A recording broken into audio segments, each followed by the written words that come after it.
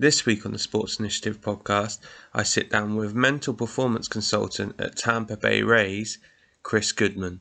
He discusses the notion of staying present and why this is important to athletes, the work of PMR and how understanding how to tense and relax can positively affect athlete performance, as well as understanding an individual's development whilst at the younger professional ages.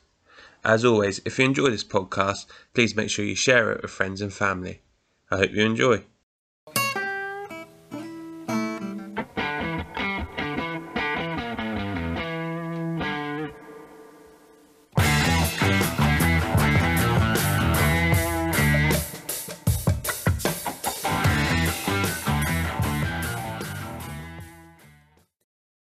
Perfect. So, Kris, listen, really appreciate you jumping on. How are you? Or things all safe and well your end? They are. I'm excited to be here, Michael. I love getting to talk a little bit about the mental performance and the just the scope in which I work under. So excited to be here. Perfect. So, yeah, I've had a few different people in this discipline on, and I always find it fascinating because I always liken it to probably the bit of sport that is very hard for coaches or people looking in to actually know what's going on in the player's head or understand the pressure of the feeling or, I guess, know how to effective it in a positive way. But before we get into that type of stuff, for people that maybe don't know you, don't know your background or your current work, do you just want to kind of give us a bit of a whistle stop tour and I guess what you're doing now and how you've ended up there? Yeah. So for me, this job and the desire to do this really started for me back in 2009. I was a junior in high school. I grew up in Minnesota, just south of the Twin Cities, and I was watching ESPN, and on ESPN they had an E60 about Evan Longoria and Ken Ravizza. And at the time, Evan Longoria was with the Tampa Bay Rays, and Ken Ravizza, who is many times thought of as like the grandfather of sports psychology or the godfather of sports psychology. I think a lot of times people say. So they're working together, and it was just a really cool way of just a good insight and look at how people like Evan Longoria, who is a big leaguer, are training mentally and like what it means to them to train the mental game, from just kind of creating clarity to sticking with routines to breathing to handling failure. And so when I watched that as a junior in high school, I had aspirations to play professional baseball. So I thought, wow, I want to learn more about this so that I can live out my dream. But that'd be really cool to do whenever I'm done playing. And so from high school, I was fortunate and got to a scholarship to play baseball at the University of Iowa. So I was there for 4 years. And while I was there, I got my degree in psychology because I had this aspiration, and then was fortunate again in 2015, got drafted by the Marlins and played about 4 seasons of professional baseball, and really got to see some things and experience some of the aspects of the mental side that really tested me. And I certainly look back and I like, man, I wish I would have done this a little bit better. I also am glad that I can look back and say, I'm glad I did this because I think it helped me to do that. But right after I was done playing in 2018, I went right to Minnesota State Mankato and got my master's in sport and exercise psychology, and had a stop at IMG Academy in 2019 as well before joining the Tampa Bay Rays in 2020. Perfect. I think, yeah, loads of really interesting bits that we can pick up on. I guess the first bit for me, which links in a little bit to your playing side, obviously you mentioned around that initial documentary that kind of piqued your interest, if you like. When you're then going through that psychology major, etc., and that's what you're focusing on, how much does that raise your awareness as a player of both maybe what your strengths are and maybe what areas you need to develop, but also, I guess, some helpful and unhelpful characteristics or traits that teammates are showing? Because I can imagine as a high school player, maybe not having any training in that area, you kind of play the game of baseball, you go, this is how we play, this is how we've always played it. But when you're adding in this mental side of the game that maybe traditionally coaches haven't been taught, you're probably picking up on some cues and stuff that maybe some of the other individuals around you aren't picking up on. Yeah, and I think that there were, hindsight many times is 2020. And so when I would look back at my high school days, I see where I was like, yeah, I let distractions kind of grab me. Whether it was stuff that happened in school, maybe it was, relationship stuff with friends, or maybe at a time like a girlfriend, things like that. Like those easily affect I think those easily affect people in general, but obviously young people even more so. And so there were times that even in high school, I remember experiencing like kind of a personal distraction, and I had a really bad game, and I had there were some college scouts there, and I just remember thinking that wow, that's probably not great, but also okay, what did I learn from that? I have to be able to separate. And so even then going into college, like, yes, there were times when you start to notice things about yourself or your teammates, and like, yeah, they're really talented. And you find that with a lot of players and athletes that their talent, as you start to climb the ladder, those get closer and closer together, from one player to the next. But the ones who end up standing out more so are the ones who can separate from distractions, or they can be more present, and they have their own ways of getting present. So I started to really find those ways to get more present when I was in college, from writing certain things out. And I would kind of like intention setting. I would write these out on a piece of paper, and I put it on kind of next to my door frame of my room. So every time I would come in or come out, I'd probably look at it for sure as I was on my way out, and just kind of check back in, and just good reminders. And then you kind of have good ways, find different ways to prepare. And again, for me, it was all about getting to the present and how often can I get there? How can I use, you know, kind of second order thinking, or critical thinking, to go from past, what I did in the past, to get to the present, and also what might happen in the future so I can be more present as well. So linking back to what you said at the start there, you mentioned around younger people potentially being more open to distraction, or maybe having more distractions because of the areas of their life. Why do you think that is? And is that a common problem across kind of all US schools or all sports that you've seen or read into? I think I'm not an expert in uh, like neurology or anything close to that, but from some of the things that I've learned about, is just like how the brain is developed at that time. And I think so much of our decision making, part of our frontal lobe, is not. That's kind of the last piece that is developed in our brain, and the frontal lobe has everything to do with decision making. And so I think just from the aspects like our perception, our perspective, and because those are going to go into how we make decisions. And so for younger people, for males before you're 25, and I think about like so much of my own life, and I think about back to my teammates. You're going through a lot of different things in college, and even when I graduated college, I was 22. So by the time I go into professional baseball, I'm still not fully developed when it comes to my decision making process. And so you have to find different ways, and it's great to have coaches there who can guide you in that, and on the mental side. And I'm not even meaning specifically like more of a clinical side of it, where you might dive more into brain development, but just decision making, understanding cognitive biases. And so I think that's where younger athletes fall into that trap by no fault of their own. That's just part of being human, and being part of being a young human.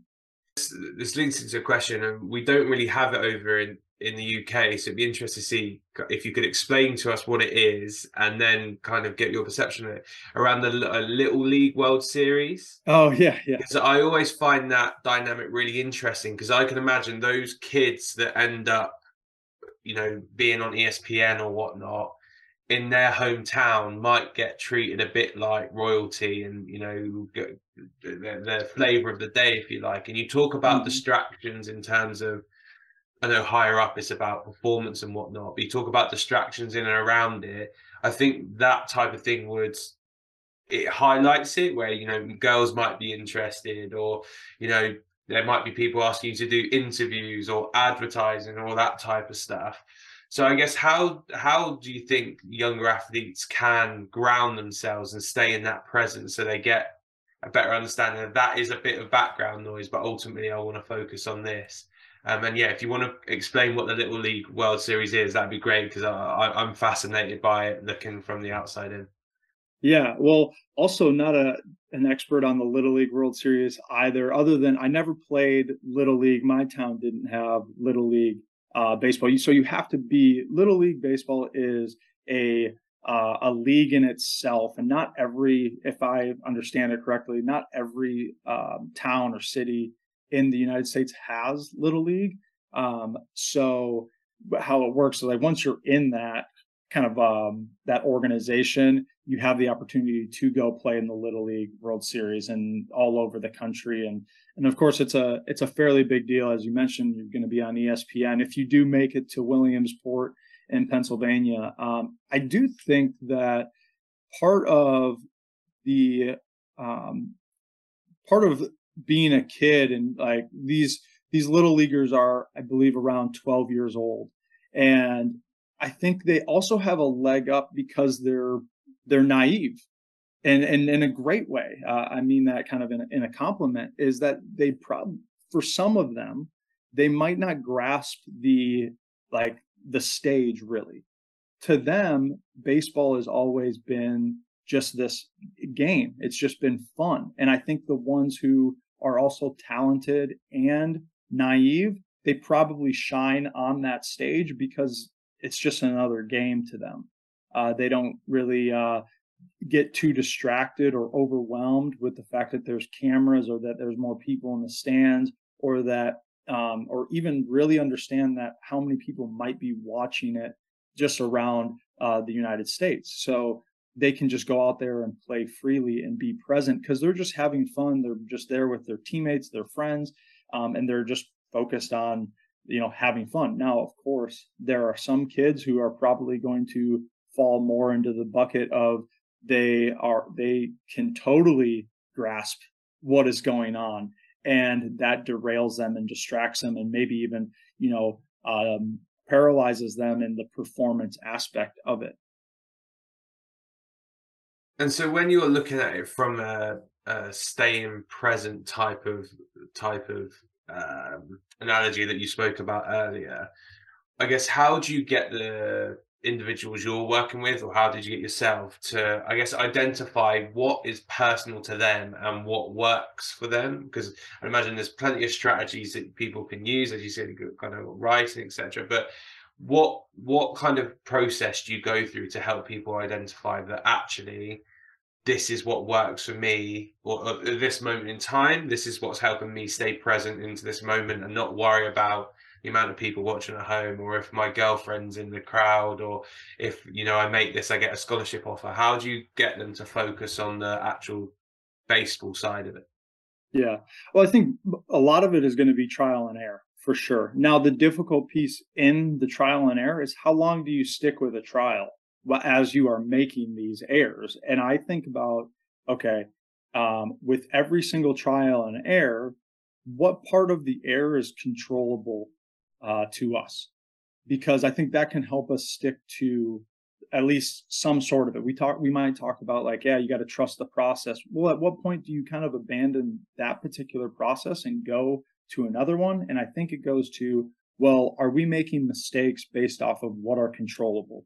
Whether it is our energy, our effort, okay, also where our focus is going. Like if we continually are losing focus, well, then it's probably not our the process that is wrong. It's the fact that we can't focus. And so now also looking at certain evidence based factors of, okay, how does meditation play into this and mindfulness practices and just continually directing our attention. So with some players, it all comes down to like, what are they open to trying? And some players are more open to trying some mindfulness practices than others. Now, one thing that I try to do is grab commonalities.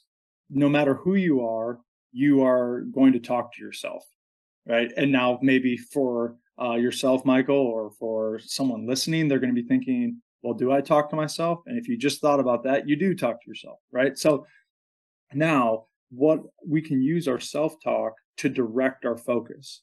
And it's not about never getting distracted. I believe the best in the world get distracted. It's just part of being human.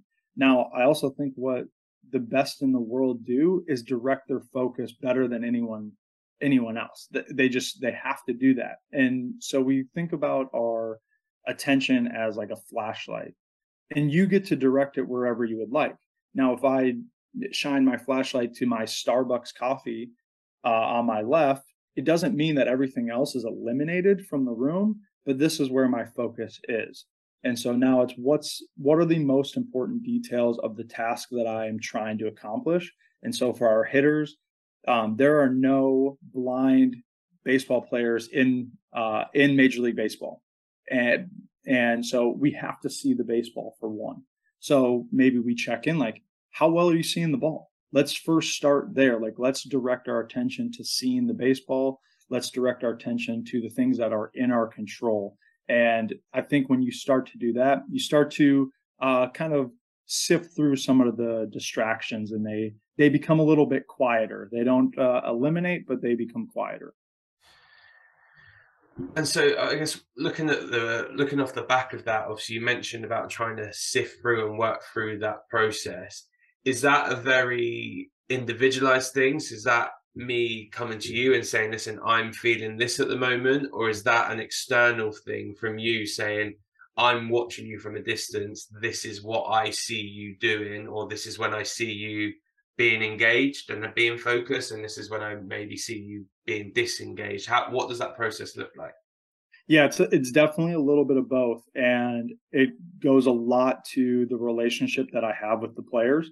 Now, some of the guys that I might have just met this season, or when I met them last year, my process probably right away isn't, hey, this is what I see. You look like you're distracted. Your body language is poor, which gives me the clue that your self talk is poor. So I usually don't go straight in for the kill in a sense. Like, try to get to understand them, and also for them to understand me and what it is that I do. And so I've found that it becomes a little bit easier on the working relationship when you just kind of get to know each other as people. Now, there are some players they want to jump into it right away. They learn what my title is, and they're like, okay, that person can help me be better on the physical side. So, okay, they just start asking questions. And they're like, hey, what do you observe? There are some pitchers who, after every outing, even sometimes right after within the game, after their outing, they do kind of their arm care routine. After they pitch, they come and they might stand right next to me in the dugout and say, hey, what did you see? And so now we start going through it. But for other guys, it takes a little bit longer. Maybe they don't trust people as much. They want to observe other coaches, and they want to observe how the coach works with those players first before they totally trust them about just their opinion in general. So, but I try to ask a lot of questions, not just mental performance questions, just questions in general to get to know them. And then I think you can also get to understand a little bit of how they think and make decisions in their everyday life, and how that affects what they do on the field. And so correct me if I'm wrong, but I think baseball can last like 4 or 5 hours majority of the time. It's quite a long sport, and we talk about that flashlight of being able to remove your focus where it needs to. Now, I'd imagine it's almost impossible for someone to stay fully focused for a 5 hour period. That's not going to happen. I know you've obviously got 9 innings and they'll be in and out and stuff, but for someone like a catcher who is going to be paramount during all 9 of those innings. Obviously, you want him to remain focused, etc., for relatively throughout. How do you get them to create strategies to help them kind of know when to turn that switch on or off, or when to put that flashlight where they need it, and then maybe somewhere where they can relax a bit, and then back to being focused? What type of tactics have we got to do that? Yeah, well, you're certainly right. In the game of baseball, it can be really, really long. Um, yeah, fortunately, we don't have too many games that go 4 or 5 hours, but they have been known they can do that. And so I'll talk to players a lot about how it's unrealistic to hold yourself to a standard of holding your attention for that period of time without breaking at all. It's just not going to happen. And so, can you do it within like kind of 15-second windows? We also now have, at least in the minor leagues, a pitch clock, and so it varies on when. If there's players on base, we'll just stick to, for simplicity, we'll stick to when a player's not on base, there's 14 seconds. And so the batter has to be in the box by 9 seconds. And then the pitcher has to throw it within that 14-second window. And so we're thinking of it as kind of like a funnel, and you have a 14-second or maybe even sometimes a 5-second funnel to get back to doing what it is that you're trying to do. So our thinking and our decision-making process has to be really, really quick. And that only happens through practice. But a lot of times I talk to guys about what we call system 1 and system 2 thinking. System 1 is very reactionary. So I might explain it to the guys. If I just tossed a ball to them, they would catch it. Now, they might catch it with their right hand or left hand. Didn't matter. It's reactionary. They go based off of habit and all the experience that they've had just to react and catch the baseball. System 2 is more thought-provoking. You're thinking through that. Now, our hitters cannot go to the plate or be actually in the batter's box and expect themselves to be successful if they're doing system 2 thinking, because everything happens so fast. Once the ball is released, or even if once the pitcher starts to go through their windup, if they're in system 2 thinking, everything is going to go even faster. And, of course, we're facing pitchers who might be throwing 95 miles an hour. So that's it's not going to end up very well for our hitters. So understanding so now knowing system 1 and system 2, thinking about the think box and the do box. So outside of the batter's box is the think box. Okay, what's the situation? What's the count? Where are the runners? What might this guy do? What might he throw? And that has to also be partly done in the dugout as well. So there's so much information that we're trying to gather. Then what am I going to commit to? That happens in the think box. That's outside of the batter's box. Once I step in the do box, I have my commitment. Now it's go. And so it's first understanding where I need to be when I need to be there, and then developing that thinking process. And so, looking at it from a practical perspective, you mentioned those kind of two stages, if you like. How do you get an individual who maybe is using all that data and then it's ended up being paralysis by analysis to stick back to stage 1? Because as you said there, if, for example, you've got someone who's throwing a 95-mile-an-hour fastball down the middle of the plate, that looks very different to what a change-up or a slider would do, and where that would be on the plate. And if you're there constantly thinking, well, maybe he does this in the count, maybe he does that in the count, by the time you've actually decided what you're going to do, it's too late, as you mentioned there. So how do you get them to kind of go through all those equations, or go, actually, the data says he's probably going to throw this, and then just allow them to be in the space where it's like, now I'm going to react to what I see. So I might think he's going to throw a slider, but I'm comfortable if he doesn't, I'm going to swing because I'm playing what I see almost. How do you get them to go from, I guess, that stage 1 thinking, which some of them would like to do because you want to have all the information, into stage 1 where it's, just react to, play what you see, is the terminology we use in football. Play what you see rather than play what you think is going to happen. Right. I think so much of it is going to go to the preparation, whether that be the physical preparation, of batting practice, whether that's on the field or in the cage before the games. It's continual reps based off of what we're trying to do. And I think what the best hitters or the best pitchers and position players, wherever they're at in the field, what they do the best is like they keep things very, very simple. So if we're sticking with the hitters, is that at the end of the day, you have to be on time. Well, one, you have to see the baseball and you have to be on time. And so focusing on those aspects. And I think what most hitters will talk about is be on time for the fastball because it's the fastest. So we first want to understand like what velocities does the pitcher possess with each of their pitches. And so now work off the fastest one. So if the fastball is at 93 to 95, we first have to be on time for that velocity because it's going to be harder to catch up to it than it is to slow down for a slider that's thrown at 83 to 85. So, where some guys get caught in between is if they're sitting for a slower pitch, if they're thinking, okay, he's going to throw me a fastball and I know the range is from 83 to 85, and then he throws a fastball down the middle at 93 to 95, it's going to be really hard to catch up to that. So start with the fastest, be on time for the fastest, and then you allow yourself the ability to adjust to anything off of that pitch. But that doesn't mean you have to swing at that as well. So sometimes if someone is going, and like you said, paralysis by analysis, let's start to simplify the aspects of the task. And I think this links in quite nicely to a video that I saw you tweeted out over the last couple of days.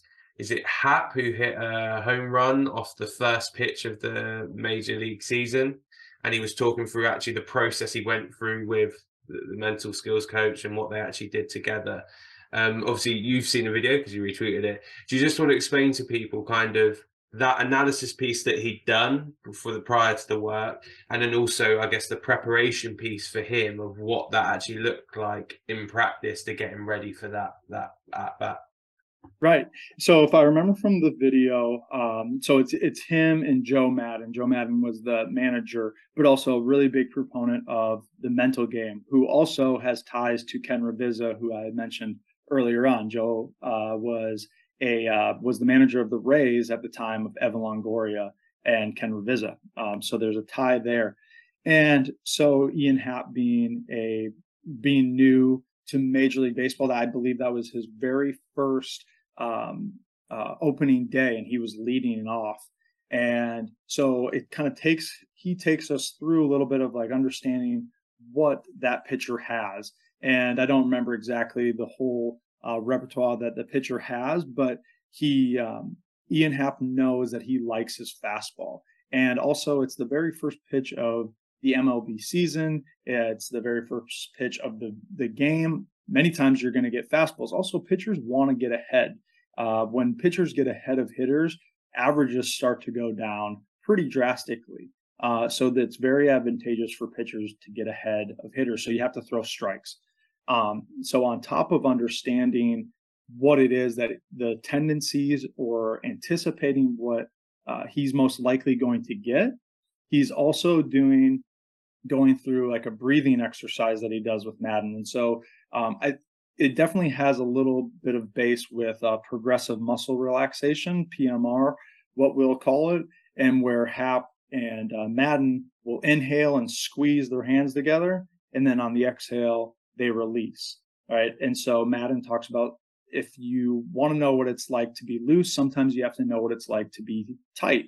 So that's where that squeezing comes in and then releasing. Also, the breath is a great way not only to get present, but it is one of the only ways that we can completely flip from psychological and physiological and how those go together. How we breathe can influence our heart rate. And so I would imagine things are kind of speeding up for Hap, or they have the ability to speed up for Hap, as I've mentioned, all the things that go into this scenario. So just getting in control of himself so he can be in control of his performance. So just, it's a great little clip.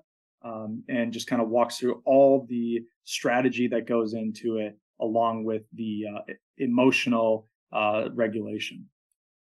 Perfect. So you obviously mentioned PMR there. Could you just talk through, I guess, what that actually stands for, and then what that means in a practical setting, and how you help individuals with it?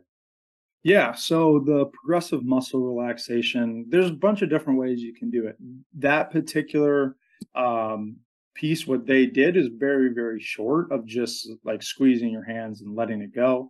But there are other ways of like working throughout your whole body, almost like part of like a body scan, and just like tensing and relaxing your muscles from your feet through your um, probably up to your like your shoulders, and just a good way to really develop some self-awareness, relaxation, and on top of the breathing mechanics as well, of just getting into the present, getting into developing more self-awareness.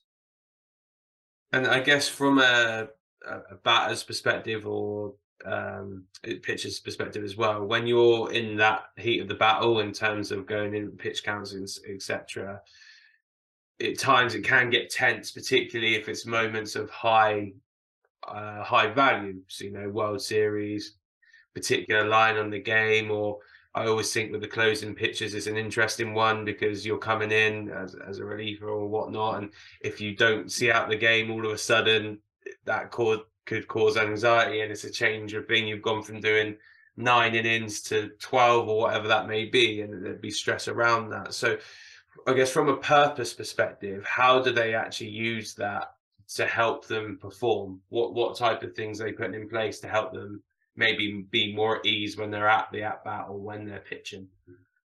Yeah. Well, like I mentioned, the breath can be a good way to do it, but also like perspective shifting. One of maybe kind of cliche sayings nowadays is like pressure is a privilege. But it can those reframing aspects can really help some players get to a point where like, yeah, I'm ready for this. I'm excited to do this rather than nervous. Sometimes we'll talk about how physiologically, when you're nervous and you're feeling like, okay, your hands are sweating, your heart is racing, maybe a little bit shaky, that can be a lot of the same physiological symptoms of when you're super excited to do something. And so it's up to you to determine which one it is. Many times we have the negative connotation when we say I'm nervous, that now I'm not going to perform well. Well, and then when you're excited, you're ready to perform. And so it's like, okay, is your body telling you that you're ready to perform, or are you going to view it as your body is telling you that you're not ready to perform? So there are these different aspects that you can, or different kind of roads you can go down to try to influence performance. And I continually go back to it, but ultimately get present, because the idea of nervous is like worry, anxiety, and that's all about like, well, what if what if I do the same thing that happened in the past, or what if I make a mistake? And that's all future and past oriented, rather than like, I'm excited to do this right now, which is present moment. One thing I think is interesting, particularly in the US system, is you kind of get a lot of high pressure, and we'll put that in inverted commas, Yeah. situations relatively early on in your career. So you go high school, the ability to go and get a scholarship, with the fees obviously the colleges have out there. And then when you're in college, the ability to have pros coming and scouting you and getting drafted and all that type of stuff.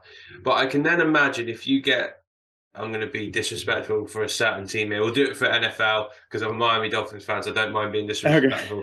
Miami Dolphins have been distinctly average for a prolonged period of time. So a lot of the people in their setup, if they've been with the Dolphins for a long period, wouldn't have actually played in any meaningful games in terms of high value or high pressure going in playoffs, etc. So how do you go around preparing individuals who might eventually get to that? Because if you've gone through all the pressurized situations early in your career, and then maybe you have a 5, 6 year period where there is a bit of pressure, but you're not winning a lot, there's no no real, high end value on it. People aren't watching. To all of a sudden getting a first round pick who's blowing it out of the water, and now you're on, you're at the World Series and you're on the big stage and you need to perform. How can you actually prepare people for that? And I guess not use their 18 or 21-year-old self as a benchmark for where they are now, because like you mentioned, it's a very different from 18 to 25, 18 to 26. You're physically different, but you're psychologically different as well. Right. Well, I for starters, I don't think anything can replicate the real thing as hard as you try. I don't think it'll replicate it. If we're going with the NFL, I don't know if there's really anything we can do to totally replicate what it would be like to play in the Super Bowl.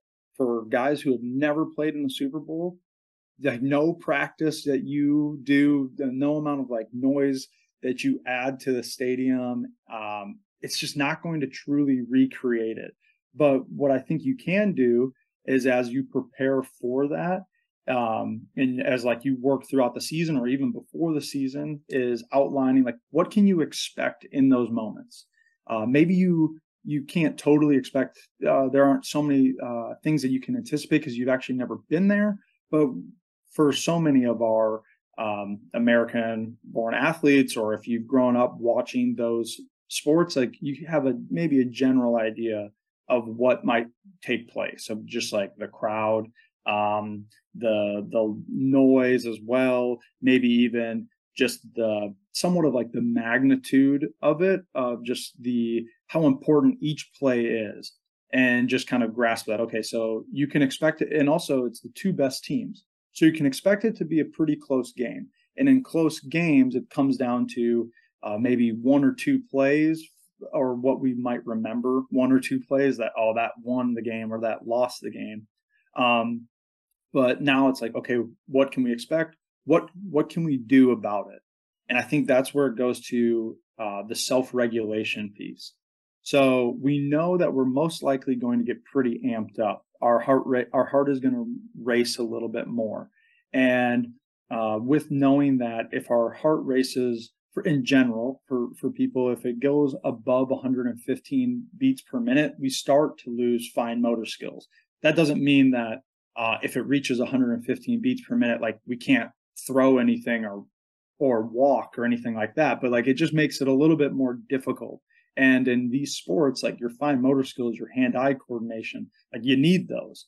And so if they start to suffer so much that you can't compete at your best, all right, what can you do? And I continually go back to the breath. Like that's why if we are truly serious about preparing for the biggest stage, we should probably be doing some breath work each day.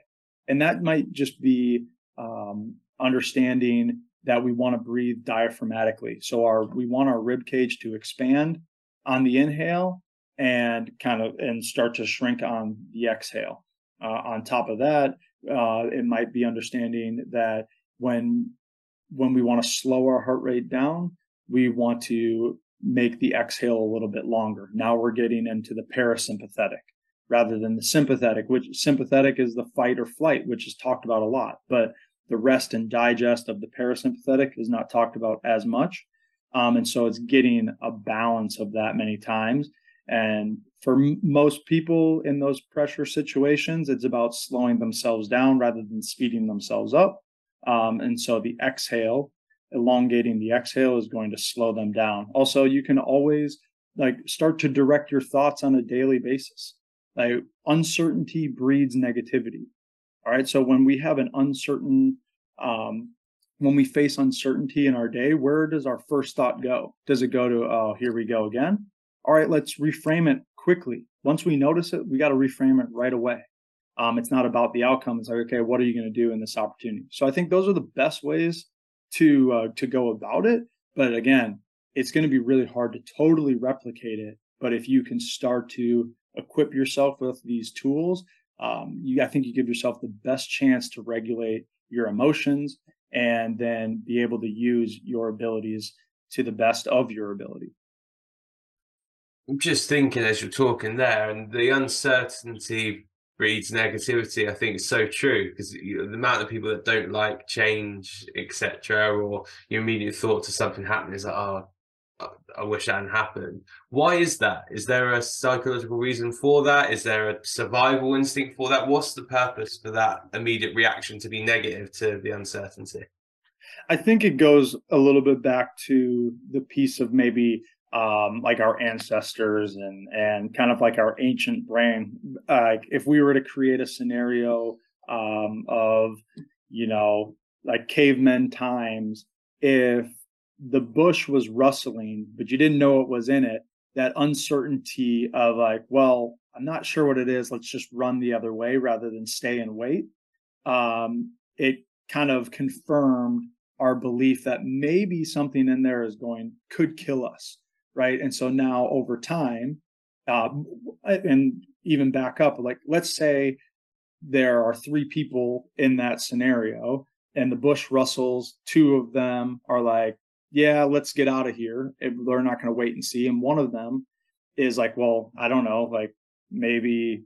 Who knows what it is? That person stays, and the off chance it's a saber-toothed tiger, and then that person gets eaten. Well, now it is confirming the two that left. It confirms their belief, which now they continually talk about that, and now it's like kind of hardwiring them for future experiences. And I also believe that our body wants to keep us safe and comfortable. So if it thinks about the things that could most likely hurt us, it's always on the lookout for things that would maybe hurt us and make us uncomfortable, and they wants to keep us comfortable. So it's just trying to find all the different reasons why this is going to happen or why that could happen, and like keep yourself safe. And then when it does keep you safe, like you're comfortable. So it just continually looks for these things. No, I think that's a really interesting point. I said it's something in day-to-day life people do it all the time. It's, Right. someone's leaving their job, or something's happened where there's going to be a bit of change, and the immediate reaction is a negative one. Where actually, can you reframe that? Yeah, really, really interesting. I guess from you, for the work that you've done with the individuals you work with, is there any particular characteristics or anything they're particularly good at that you can use as an identifier of who's going to succeed? So obviously you mentioned that kind of the talent at the top end gets closer and closer. Obviously you still have your outliers like your Michael Jordans and Bryce Harpers and all that type of stuff. But is there anything from a psychological perspective you go, actually, the people that progress through the pathway more often than not exhibit these type of characteristics? Mm. Yeah, from my experience, I think the most successful are um, really, really disciplined in what they believe. Um, and they're very self-aware of what makes them good. So they know their strengths. If they are, whether they are really, really talented, like let's say they're the most talented on the team, they are aware of what they do well. And even if the guys who are not the most talented, uh, they're also aware of what they do well, and then they consistently get to that point. Like that's what they're hunting each game. So like if it's a pitcher who has he identifies the fact that his cutter is really, really good. Consistently, it's very good. And we also have ways of tracking, pitches and like, okay, what is a really good pitch? So we can help players identify their strengths. But it's like, okay, so I know my cutter is really good. Well, how often do they go to it? In big situations, are you going to go and use your best stuff, or are you going to get beat with your third best pitch? Right? We know that we're going to get beat eventually. It's like, are you going to get beat with your best, or are you going to get beat with your second best, third best pitch, or a hitter understanding that they might not have the most power, and actually to go and try to be a power hitter is a detriment to them. And then they kind of lean more into, okay, I'm going to make more contact. Doesn't mean they're going to just hit the ball on the ground and kind of just be like hit soft, go for soft contact, but they do put more of a premium on contact. So I go back to they understand what it is that they do well, and they consistently lean in on their strengths. And how do you monitor that, or how do you assess that? So obviously the draft system in all American sports is a really comprehensive one, and you'll do a lot of checks on players and people coming out of college. So how do you guys as a staff um, identify that this individual exhibits the, I guess, potential psychological makeup that will help them make that step, but also that they exhibit what you're alluding to there as a level of self-awareness of actually, this is what I'm good at and this is why I'm good at it, and all of that type of factors around it. So is there any particular tests you use, or how do you go around assessing that from a recruitment perspective? That's a great question, and I think it's something that we are continually trying to figure out. Do we give our players some personality and psychological tests? We do, but I don't necessarily. Those are a glimpse into who a person is. I don't think we use them, and I don't think anyone uses them nowadays as like the end all be all, because there's just so much that goes into just being a human, that I don't know if it can get, identified in 100 questions. It can give us some clues about, how they might make decisions, or how they might view the world in itself. But people can also change, right? We're also dealing with athletes who are from 18 to 22 when we draft them, or sign them, and like they can definitely change. They're malleable, particularly at that time. And so, but a lot of it, like for me at least, goes to conversations and asking questions. Like I'll ask a lot of the guys, like, what are your strengths? Some guys can answer it right away, and other guys, they don't know. And so I think both of those are great responses, because one of them is going to lead to the point of like, well, how often do you use your strengths? How often are you leaning into those and focusing on them during competition? And then the other one goes to, okay, like how can we find your strengths? Like what can we look to, whether it's some of the data that we have, or can they start to kind of be more aware of what they do well? So either way, I think presents great opportunity for both of those types of players to start to be more consistent. And looking at it from a performance perspective, obviously certain styles of play, or certain styles of at bat, or certain styles of pitching is going to be more applicable to certain teams than others. So how does that go around from a coaching perspective of understanding where this individual's at, where their super strengths are, and how that's then going to fit in with our team culture or our team identity? How do they make that transition piece across? Mm. I think that's also a really good question, and I think so much of on the minor league side, um, maybe you're not so focused on like the team culture itself. It's not to say that it doesn't matter, but very much of the minor league system is about development and trying to get our players to the big leagues, and help them be impact big leaguers, not just kind of like get there for a couple days and then go back to the minor leagues. Or like, at the end of the day, it's a business, and what drives the business is winning at the big league level. And so the more wins you have at the big league level, the better the organization, the better the company, the better the business. And so the development at the bottom, like I do believe that the better the development, the more wins you have at the minor league level. And I think that's something that we've been fairly good at. If you look at the past years, we have won a lot at the minor league level. We've also won a fair amount at the big league level. So it's certainly a testament to our players, first and foremost, but our coaches and our scouts as well. And so just trying to pick and understand players, and but the culture, it's an interesting point. I think it goes to we certainly want players who are driven, who are probably results driven but process oriented.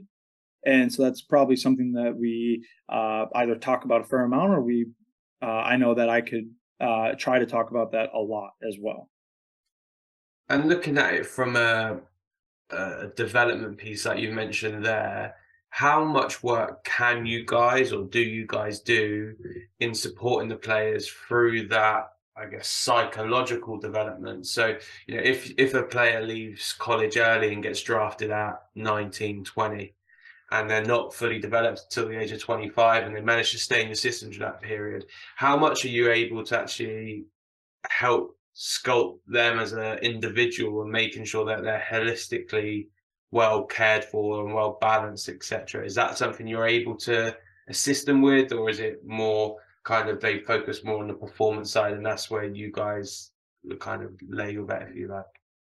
Yeah, that it's an interesting thought. I think ultimately, whether we like it or not, we are definitely aiding in that. And I say like it or not because our culture is going to either aid them going in a direction that is probably helpful for them, or it could go the other way.